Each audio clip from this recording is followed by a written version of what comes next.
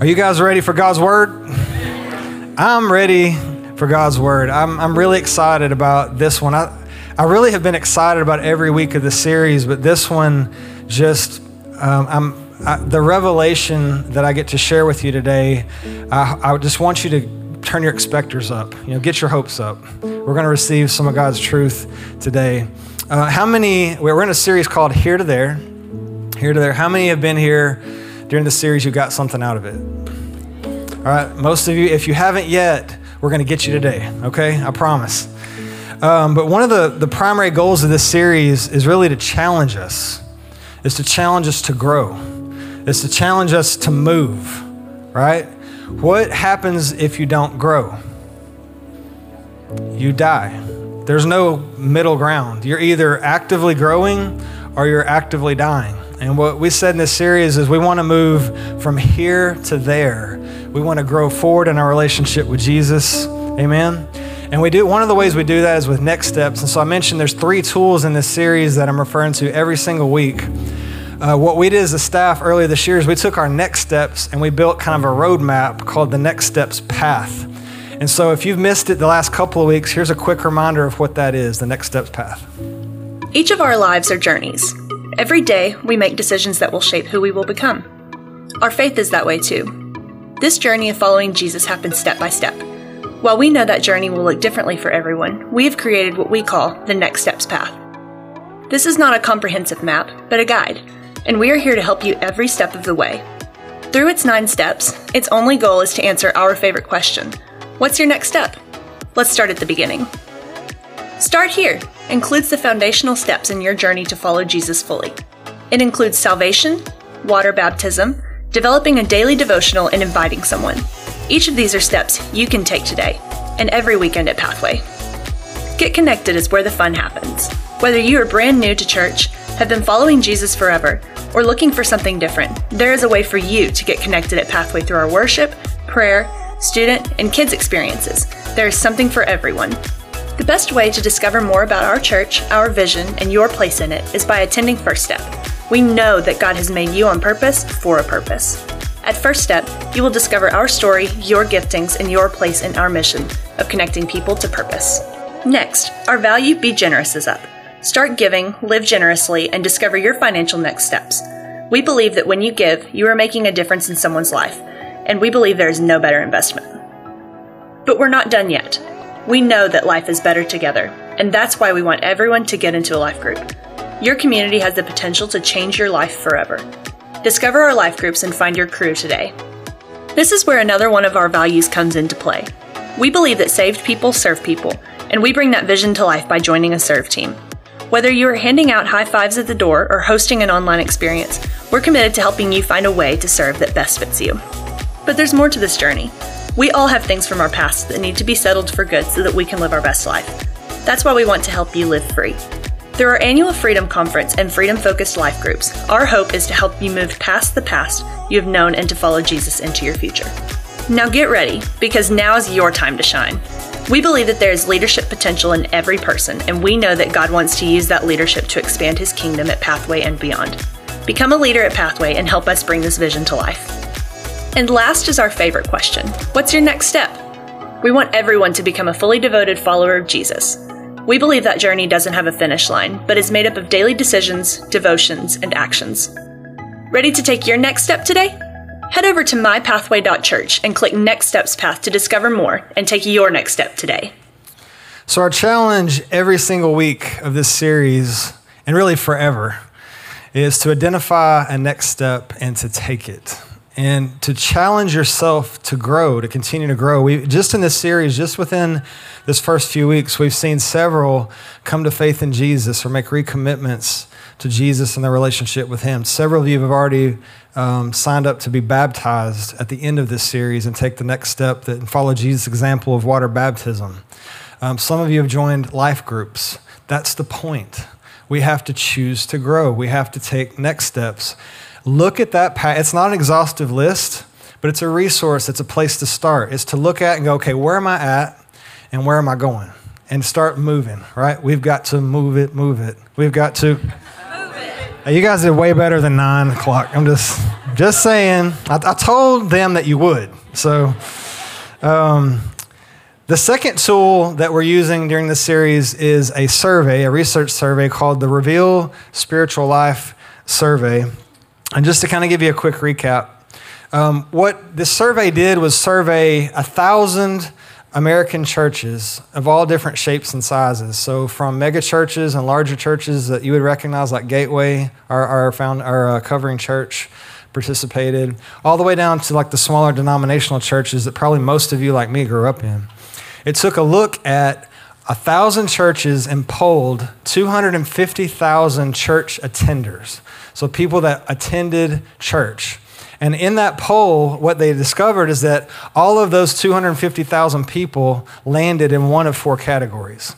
And so what we've been talking about in this series is that the first category we're calling Exploring God. These are people that are learning about Jesus, that they're coming to church. We have them every week here at Pathway virtually, where they're just listening, they're learning, they're finding out about God. Then we talked about the second group of people, beginning in God, and how we move from learning about to relating to Jesus. It's not just a head thing now, it's about a heart thing, right? But we had to come to, this is what the cross represents, a relationship in Jesus, to be saved. Then we talked last week, and we're going to spend a good bit more time today talking about this group, the Close to God group. And this is the group that they're looking like Jesus. They're learning how to be a disciple, to look like Jesus. And then next week, we'll spend most all of our time on this group, the God-centered group. And this is a group that's lost in Jesus, that is losing their life in Jesus by giving all of themselves to him. And so there was three movements that we saw in this progression. Again, keep in mind, 250,000 people. This was consistent among all of the churches that were polled. That you have this group of people that are experiencing God. What did we say in the first week? That their movement and growth in Jesus, the catalyst was receiving God's grace. That it wasn't by works, right? But that was a revelation of God's grace that moved them to faith in Jesus and caused them to be beginning in God. And we talked about the beginning in God group, and we talked about this movement last week. Beginning in God, the revelation of God's word as the final authority in our life, the roadmap, right? Then the movement we're going to mostly talk about next week, and I'll come to that in a second, is this movement of giving. To be lost in requires us to really give our lives away, not just our money, but to give our whole life away to Jesus. And we're going to talk about what that looks like next week. But one of the things I wanted to really point out, if you remember, that is consistently I've talked about every week, is that this is not a chronology. That just because we've been saved for 30 or 40 years or 10 years or 15 years or whatever the number is, doesn't automatically grow us through this continuum. That it's a conscious decision that we have to make to grow. Much like a 107-year-old pipe organ is no more saved than that person, right? We have to make a decision to grow in our relationship with him. Because you can be in church, and this is something we fight as church leaders in this area because it's kind of the Bible Belt. And everybody thinks just because, you've heard Pastor talk about this, just because grandma went to church and I prayed a prayer one time at youth group, that somehow that's it. And that what we're talking about in this series is that is not it. That we talked about the Pharisees who memorized the Bible, what they had in their hands back in that day, and how they weren't even on this chart, right? They were somewhere over there. And so it's critical that you understand that the growth in our relationship in Jesus, it correlates to the condition of our heart, the condition of our soul, which is the third tool that we've been talking about in this series. That if you remember Mark chapter 4, we're talking about these soils. What I really want you to see today very clearly is our responsibility in this whole equation is the soil. And what did we say? These aren't three bad groups of people, right? And one good group of people. We said that these are four good groups of people with one common enemy, right? The enemy of our soul. And that we are all it correlates to this. This is exactly what this survey showed. It correlates to, this is where we all start. We all start here with hard hearts. And we have to receive the seeds. Satan's always trying to steal it. We're going to talk a lot about that today. He's always trying to steal it or choke it out or crowd it out, or he's trying to choke it out, right? And we have to be proactive. We have to recognize that we are in a spiritual battle. And that's part of what we're going to be reviewing today, is that this is a progression that we have to actively participate in. We can't sit around and wait for growth. We can't sit around and hope that we grow in our relationship with Jesus or grow into our purpose. We have to take measured steps every single day. Amen? Do you see that? I know you do. I didn't hear you, but I could feel it. So the series title is Here to There. If you remember in week 1, we were talking about we had to figure out where we are. So like I use this analogy of the theme park and how you walk into Six Flags or you walk into Disney and you have to find the map and it says you are here, right? That's the first step. Because to get where we're going, what? We have to first know where we are. So if I'm trying to get here, but I'm here, that's a different place than trying to get there from here. Amen? Just like if I'm trying to get to Peter Pan's flight, from Space Mountain, I have to know that I'm at Space Mountain to get to Peter Pan's flight. It just doesn't work by itself. I can't just wander. I guess I could wander around. I see those people. They look lost a lot in the theme parks. But we have to use, last week we talked about using the map, that God's word is a lamp to our feet and a light to our path. Why am I spending so much time on this Close to God group? In the survey, 38% or 95,000 of the respondents were here. In some churches, that number was more like 50%. My hunch is that you guys as Pathway are probably better than even that. But we have to recognize that this is a key place in our faith that people seem to get stuck. And so we're going to spend some extra time this week talking about what moves us from close to God-centered, because there's some pretty big hurdles. We're going to talk about what the enemy does. We're going to talk about God's part, the enemy's part, and our part today. All right? You ready? Okay, we're going to pray the same prayer we've been praying since the beginning. So if you'll repeat this after me, we want to prepare the soil of our heart. Okay? God, there are 2 things I'm asking. Empty out of my heart everything that's false, every lie, and every crooked thing. And give me neither undue poverty nor undue wealth, but rather feed my soul with the measure of prosperity that pleases you. Amen. Last week, one of the keys we talked about is that if the Word of God isn't all that important or necessary, why does God work so hard to get it into our soil? And why does the enemy work so hard to steal it or to choke it out? Right? Why is that? There is a war for our seed. And today we'll even take that a step further. There's not only a war for our seed, there's a war for our produce. There's a war for our fruit. And we're going to spend a lot of time talking about that together today. But we're choosing to grow closer to Him from here. So we're talking about learning to look like Jesus, and then this all-important jump from looking like Jesus to lost in Jesus. How do we make this jump? This is where, again, in some cases, 50% of the church's people were. And so it's important that we understand what is my part, right? Because I have a responsibility to take those steps, to take those growth steps. And so today's message is called, Am I getting close? Am I getting close? We're talking about close to God. Close to God. So I'm going to break this down. I want to start with this, though. I grew up across the street from my grandparents, my mom's mom and dad. And you've heard Pastor and I talk about our pop before, and this is mom's dad. He was a phenomenal preacher and teacher of the word, but he was also a pretty phenomenal farmer. And he was pretty much good at everything. There wasn't anything he couldn't fix with duct tape and baling wire.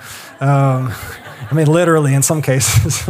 Pastor Marty and I would haul hay during the summers, and we would pick out of his garden. And he had at times in his life and our life with him these tremendously large gardens where he would plant corn and okra and squash and cucumbers and watermelons. And I mean, you name it, Pop pretty much planted it.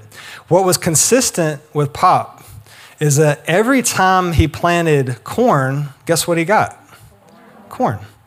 Every time Pop planted okra, what did he get? Okra. This principle is something we find in God's word, and I'm not going to read every scripture today because I have quite a few, but the principle that we get from Genesis 1:11 is that God said, let every seed produce or reproduce after itself. This is true in the natural and the supernatural. If I sow corn in the natural, I will get corn in the natural. If I sow anger in the natural, the supernatural rather, I'll get anger spiritually, right? Whatever I sow, I reap. What we're going to spend a lot of time on today is I'm going to kind of put it to you this way. There are 2 seed and produce stands, okay? There's 2 seed and produce stands. God has one called God's seed and produce, and Satan has one called Satan's seed and produce. And so as we get into the meat of the message today, you have to understand these 2 produce stands, these 2 seed stands, and what that looks like in our relationship with Jesus, and what either helps us grow through this or what keeps us from growing, and even in some cases makes us turn back, okay? So let's look at God's seed, store, and produce stand. Genesis 1:11, I said, every seed reproduces after itself, right? Let's look at Leviticus 11:45. For I am the Lord who brings you up out of the land of Egypt to be your God. You shall therefore be holy, for I am holy. He wants us to look like him. We're talking about looking like Jesus. What does holy mean? It just means set apart. It means dedicated to him, his service, consecrated to him. We're supposed to be set apart and look differently than the world. We'll be talking about the produce here, but there's a distinct difference between the produce of heaven and the produce of hell. It's very, very different. We have to be set apart. John 17:17, this is Jesus talking. And Jesus said in verse 16, they are not of the world, just as I am not of the world. Sanctify them by your truth. Your word is truth. Your word, we're talking about the word, the seed, the truth. This is God's seed. It's what produces God's fruit, right? You sent me into the world. I also have sent them into the world, and for their sakes I sanctify myself, that they may also be sanctified by the truth. Again, word, truth, seed. God's word, his truth, is the seed that he's planting in all of our hearts, no matter what the condition of it is. You see that? So let's look at God's fruit. If he's planting seed, it's supposed to produce fruit. Let's look at Galatians chapter 5, the fruit of the Spirit. Love, joy, peace, patience, kindness, goodness, faithfulness, gentleness, and self-control. If we plant God's seed, his truth is what we're talking about, this seed, then we get God's produce. Do you see that? We get God's produce. Conversely, when we plant or we take from Satan's seed store and produce stand, we see what we've seen in this parable. In Mark chapter 4, we're talking about what? Thorns, right? How did those thorns get there? Somebody sowed them. There's another passage in Mark 13. Let's look at that together. That kind of tells us the rest of the story. Another parable he put forth, saying to them, the kingdom of heaven is like a man who sowed good seed. Who sowed the good seed? God. But while men slept, his enemy came and sowed tares among the wheat and went his way. Who was the enemy?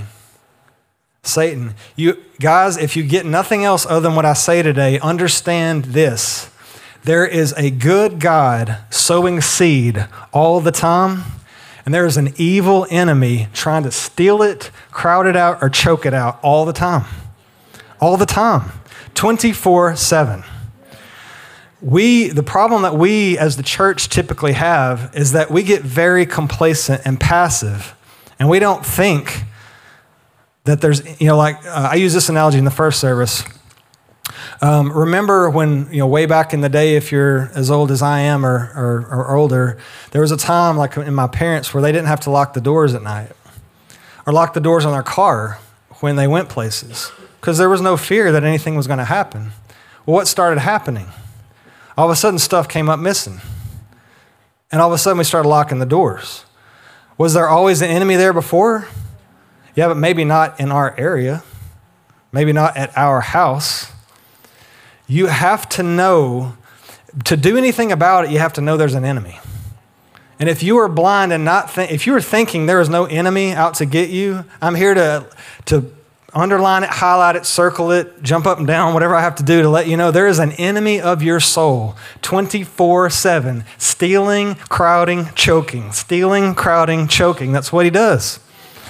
There's a research survey I read this week from Barna Group that's polled, I forget the number of Christians, a significant number of Christians. 4 out of 10 of them, 40% of the Christians polled didn't believe in a literal Satan, that he was a symbol of evil, or a literal hell. What do you think Satan's best plan would be? To convince us that he's not really there. Like, well, that's just this idea of evil. I'm not really real. Guys, Jesus couldn't have been more clear about it. We have a literal enemy of our soul. And if you're sticking around here for any length of time, you're going to hear this preached from this platform by everybody that steps up here. We have a literal enemy. His name is Satan, and there is a literal hell, just like there's a literal heaven. What you have to keep in mind is that we serve a great big God and itty bitty devil. Like he's real little. Amen. Satan steals and crowds out, but he also sows, and he's very good at it. Amen? Have we all been there? His seed also produces after its own kind. Looking at Matthew 13, 24 and 25, that parable where it's talking about the enemy came and sowed tares. He's constantly sowing. He's constantly looking for an opportunity to sow. So what is the fruit of his sowing? What is the fruit of his seed? Satan's fruit. It's the works or the fruit of the flesh. We see some of them in Galatians 5 and elsewhere in the Bible, but here's some big ones. Bitterness, resentment, unforgiveness, hate, malice, envy, jealousy, lust, pride, anxiety, anger, all the thorns and the tares. Because if he can get us looking like him, then we don't look like Jesus. If he can get us producing his fruit, anger, resentment, jealousy, then we can't, if you can get this picture, what the Lord's trying to produce in us, all the fruits of the Spirit, they have trouble coexisting, right? It's really difficult to have love and anger. You really have to pick one or the other. You can't have both. It's critical to understand that we are in a war for our soil. It is our responsibility. Guys, every one of these, whether you look at the growth map on the screen from the survey, you look at the example of the parable, the common denominator is that we all have responsibility for our soil. God's throwing seed. Satan's throwing seed. It's our soul. What we allow into it will reproduce. And I almost cut this part out of my message, but the Holy Spirit wouldn't let me. So I think it's critical to understanding. We're talking about thorns today. We're talking about the fruit that comes from the enemy. So I'm going to cover this quickly. So can you buckle your seatbelt and hang on real quick? This is critical to understanding the nature of the war and the battle that we're in. In Luke chapter 10, verse 17 through 19, it says, I give you authority to trample on snakes and scorpions. Then the 70 returned with joy, saying, Lord, even the demons are subject to us in your name. And he said unto them, this is Jesus, I saw Satan fall like lightning from heaven. I think that was kind of one of those things from Jesus where You cast out demons? Well, I threw Satan out of heaven. You know? He's all powerful. He says here, behold, I give you authority to trample on serpents and scorpions and over all the power of the enemy. How much power? All. How much does that leave the enemy? And nothing shall by any means hurt you. Did Jesus mean literal serpents and scorpions? No. He was speaking, we're talking about spiritual ears and spiritual eyes in this series. He's speaking spiritually. Why did the Pharisees get, jumped up all the time and knocked off their course? Because they were always trying to see in the natural. You who have eyes, let them see, ears, let them hear. It's spiritual. He's speaking in spiritual language. Like in this text where it refers to serpents and scorpions, there are literally churches that bring snakes into the sanctuary to trample on them. Thankfully for you, we are not one of those churches. Because we recognize Jesus was talking about spiritual snakes and scorpions. We're not going to release, the mummy returns in here. Because Jesus is talking in spiritual language. Another example, Ezekiel 2, verse 3 through 6. I'm going to jump down to 6 because here's the point. This is God's revelation to Ezekiel. And you, son of man, do not be afraid of them, nor be afraid of their words, though briars and thorns are with you, and you dwell among scorpions. Do not be afraid of their words or dismayed by their looks, though they are a rebellious house. He's talking about Israel here. But he's speaking, do you think Ezekiel was struggling with literal briars and thorns? Or literal scorpions? No, demonic powers. Demons, Satan, he's got a network. One last place, 2 Corinthians 12:7, you've heard this spoken about before, but Paul's talking about having a thorn in his flesh. Do you think Paul had a literal thorn in his flesh? No. He says in that verse, a thorn in the flesh was given to me, a messenger or angel, if you look at the Greek, angelos, of Satan, a messenger or an angel of Satan. When Satan was thrown out of heaven like lightning, a third of the angels were thrown with him. They are real, and they are at work in this earth. Jesus is trying to get us to see. If you look at, there's so many places that you can see so clearly.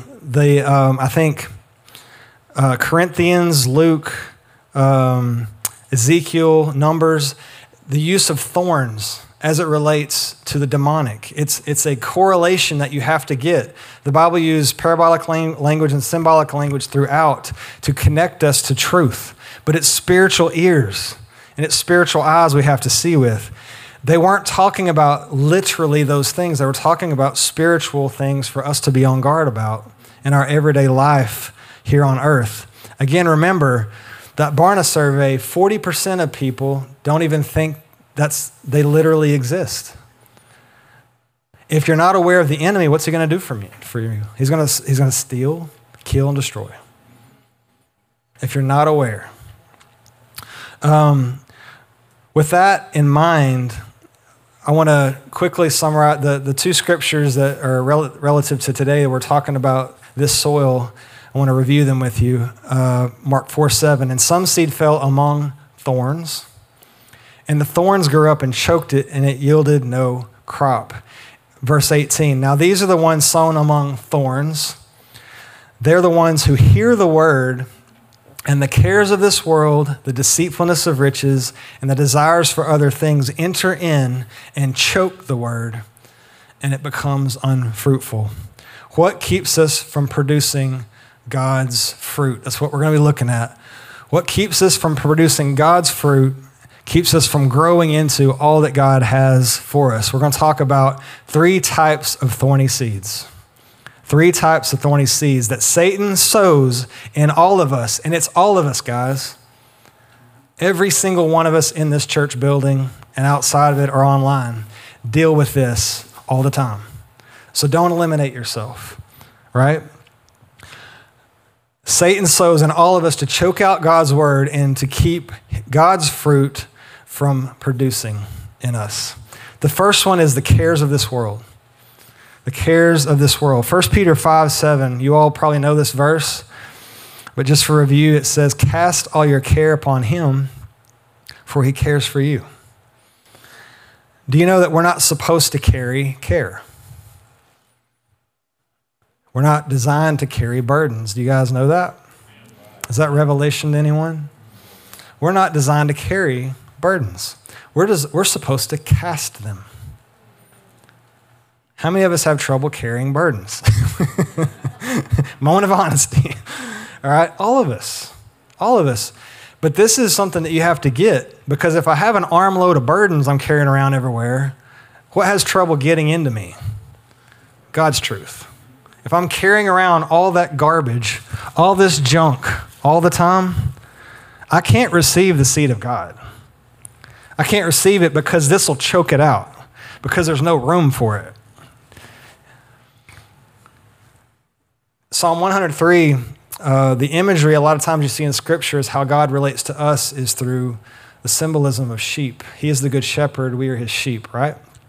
And Psalm 103 says, we are his people and the sheep of his pasture.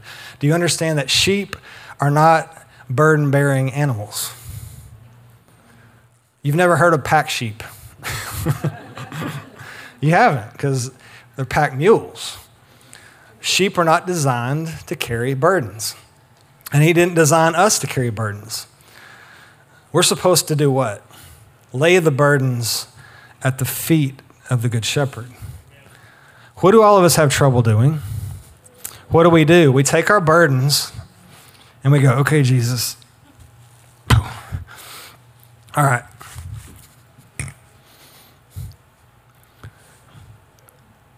You gonna do something about that?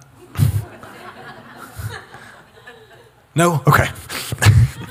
And we pick them back up again. Anybody guilty besides me in this room today? We all do it. I'm here to remind you that is this week God has worked on me with this and worked on me with this, because it's subtle. It's subtle. I reached a place of freedom this week that I've never been in my journey by just getting the revelation of this scripture. I'm not designed to carry it. It is not mine. He wants it. What does he say? His burden is what? Light. How many want to walk around light? Not heavy. Receive the truth. Amen?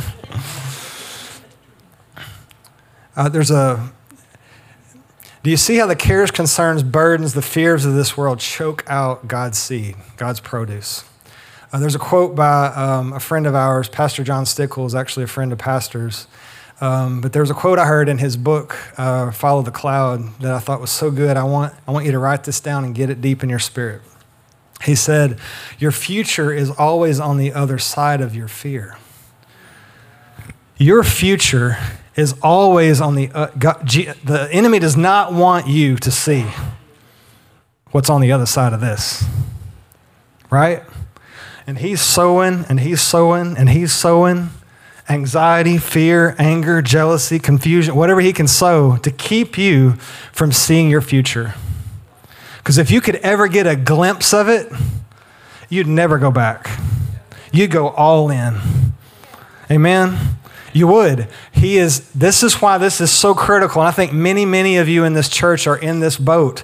If you want to grow in your relationship with Jesus and you want to be lost in Jesus, you're going to have to get rid of this crap. You have to quit carrying it.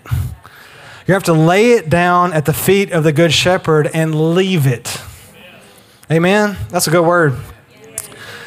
I was sitting in my office this week meditating on this scripture, and I heard it in a way that I want you to rewrite your memory about how you hear the scripture from today forward, okay? Will you do that? All right, listen to it this way.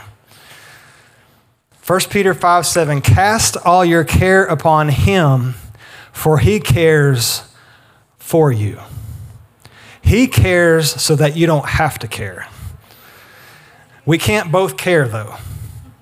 He will let us care and carry, amen, if we want to, but that's not what he wants for us. He said, let me care. He said, cast your care on me because I'll care for you. receive that. Amen. Changed my life this week.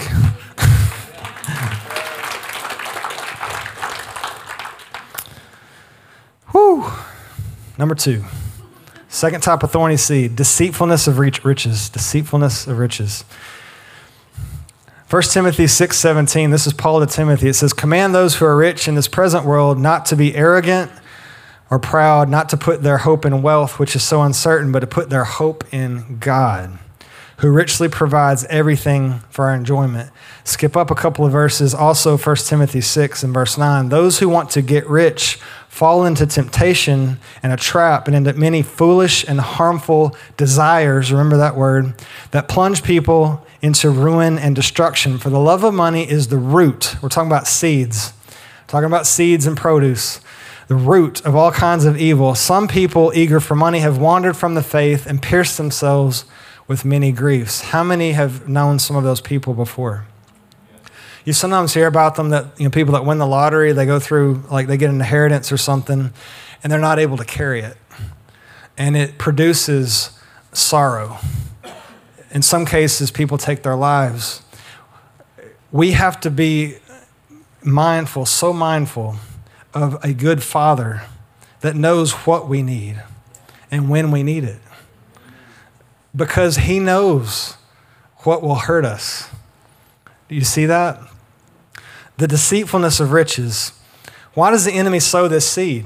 Because he wants us to trust, desire, and love money or the idea of it or riches. Why is this detrimental to our faith? Because God designed us to love, desire, and trust him. And he won't compete, right? He won't compete. We have to choose. Where are we getting the seed from? What are we allowing into our soil?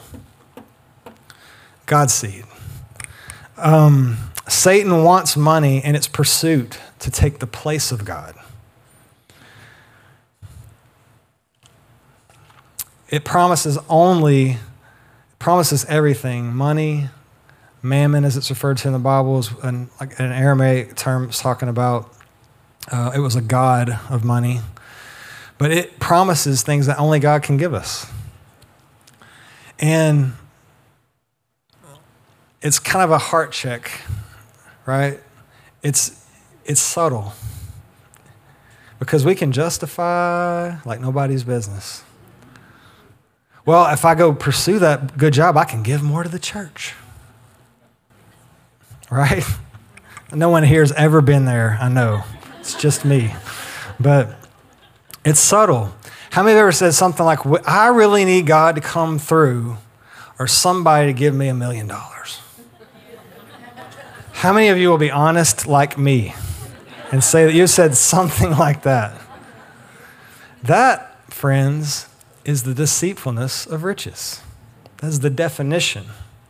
Because if I'm saying that my sole resource is God, but now I'm saying, well, but if God doesn't give it to me and I can get it from this guy, that'll take care of the need. I'm living double-minded. I have to decide, is it all God or not? Is it all him or not?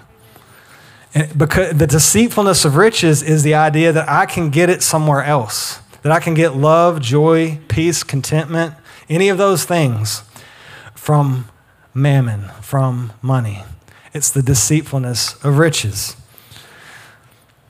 What does that look like on us? What does the deceitfulness of riches look like on us? Well, when I have this position, this title on my business card, this corner office, I'll give more to God when I can make more, when we can afford it. How many have ever said that before?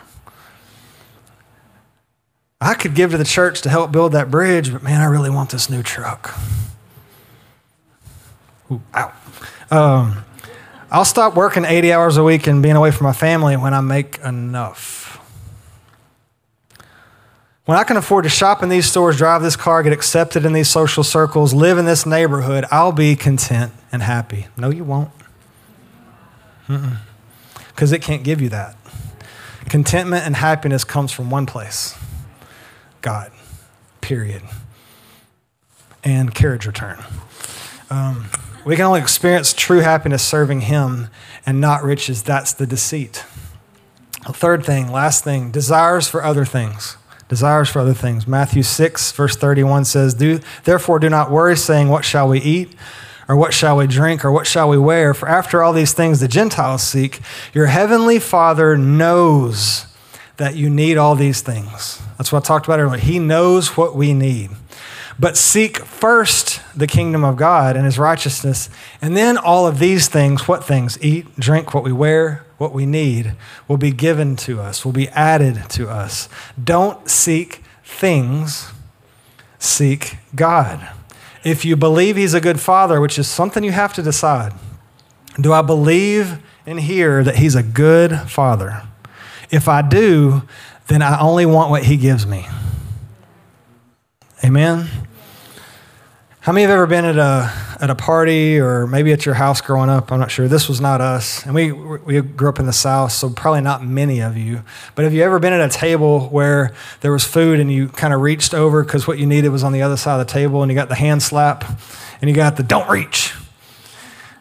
Anybody? Okay.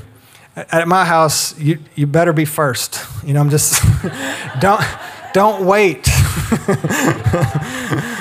We could eat, and Mom knew how to cook. But what I want you to get from that is that what our Heavenly Father is saying to us is don't reach. Don't reach. Ask. Ask. Let me give you what I know you need when you need it. Is it wrong to have $1 million? No. For many of us, it would be wrong to have it right now, because I have to settle the matter of stewardship in my heart first, because God's not going to give us something that will crush us. He's going to give us something that we can benefit from and that will benefit the kingdom. One thing I want you to see that we'll spend a lot more time on this week is that this fruit that God wants us to produce, guess what? It is not about you. The fruit that you're going to produce, the 30, 60, 100-fold, is about everyone else. This isn't about, look at my fruit. That was not in my notes, by the way. Oh, dear Jesus. Forget I ever said that. The fruit is for everybody else. Amen? It's not about us. But don't reach. And there's a word in the Bible that's translated that is used in this parable of Mark chapter 4 as we're talking about the desire for other things. I used that word desire a second ago. It's translated two ways. One is a desire that's God-given, that's a strong passion. The second is a desire that Satan gives. Also, the word desire in the English language, that is lust. Satan always counterfeits and jacks with God's best gifts. He always manipulates them and twists them and contorts them to get us away from God's truth and get us into worldly lusts, worldly fruit, worldly pursuits. It's his nature. That's his job 24/7 with us, is to keep sowing his seed, to keep sowing the thorns, because he knows if he can keep us from producing God's fruit, he can keep us from God's best. Amen? What does misplaced passion look like? Just one quick example as I wrap up. If you remember David, at this time in his life, there was the scripture says, in spring when the kings go out to war. It was war season. And David's passion should have been in advancing his kingdom and advancing God's kingdom through him. And he stayed home. And his misdirected passion found him in a place where he ended up in a relationship with a married woman in adultery. A kid came from it. Then he murdered her husband. All the bad fruit, right? Just because he misplaced his passion. Just because he allowed all of this to choke out God's fruit. Do you see that? So how do I keep these thorny seeds out of my soul and from choking out God's seed, God's fruit in my life? It's real simple. love God, seek him first, and love people. The center of the mark, right? Love God, love people. But we got to seek God first. God doesn't come in second. But guys, we have a choice to make today. What has this whole message been about?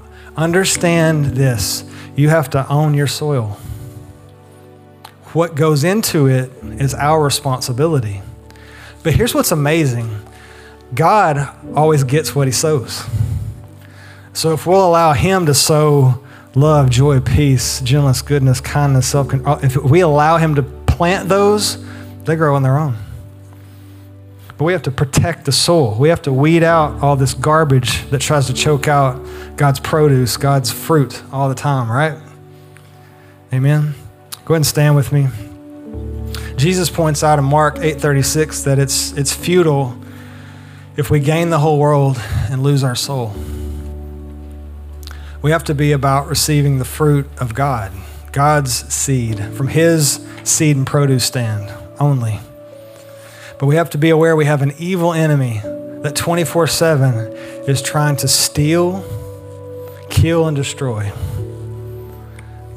And every single day of our lives, we have to get up and make a conscious decision that we're going to battle.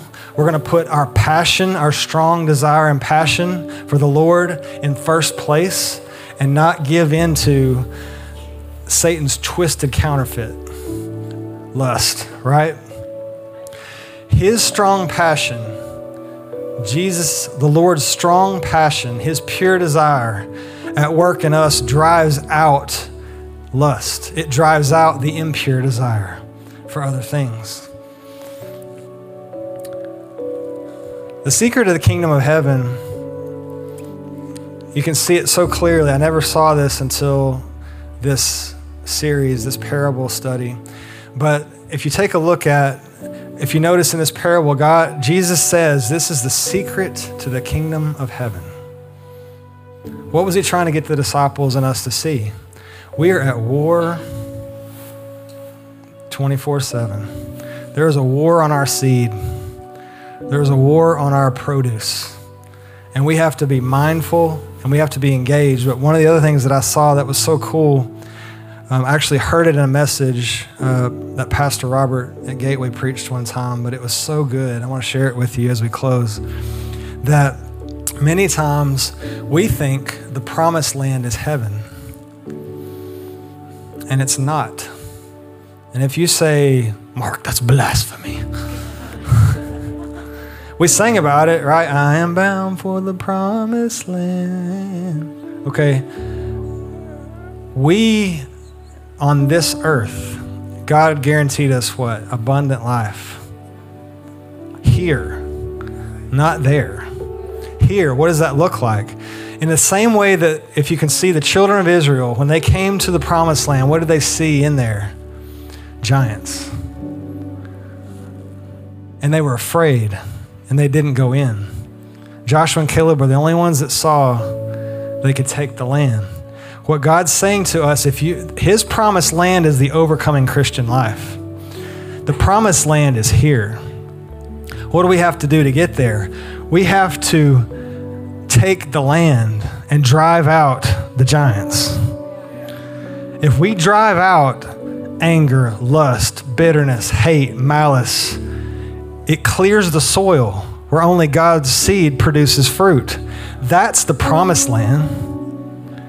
Because one day we'll go to heaven and that'll be awesome. But God wants us to live an overcoming, abundant Christian life here, right here. Amen? Bow your heads with me. Let's pray. If you've been listening today and you've recognized that you've been burdened down by the deceit of riches or desires for other things or the cares of life, and you want to get rid of that, and maybe you're not in a relationship with Jesus, but you want one, you know that you need him because you need the peace that he can offer,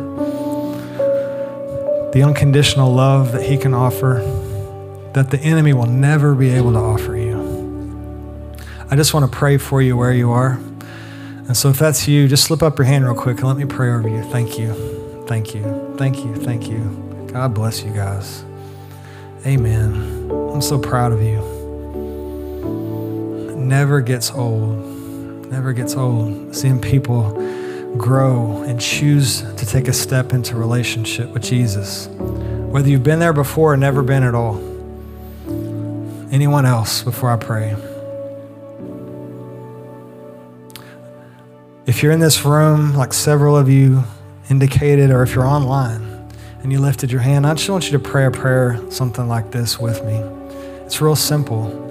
Receiving grace is easy. He gives it freely.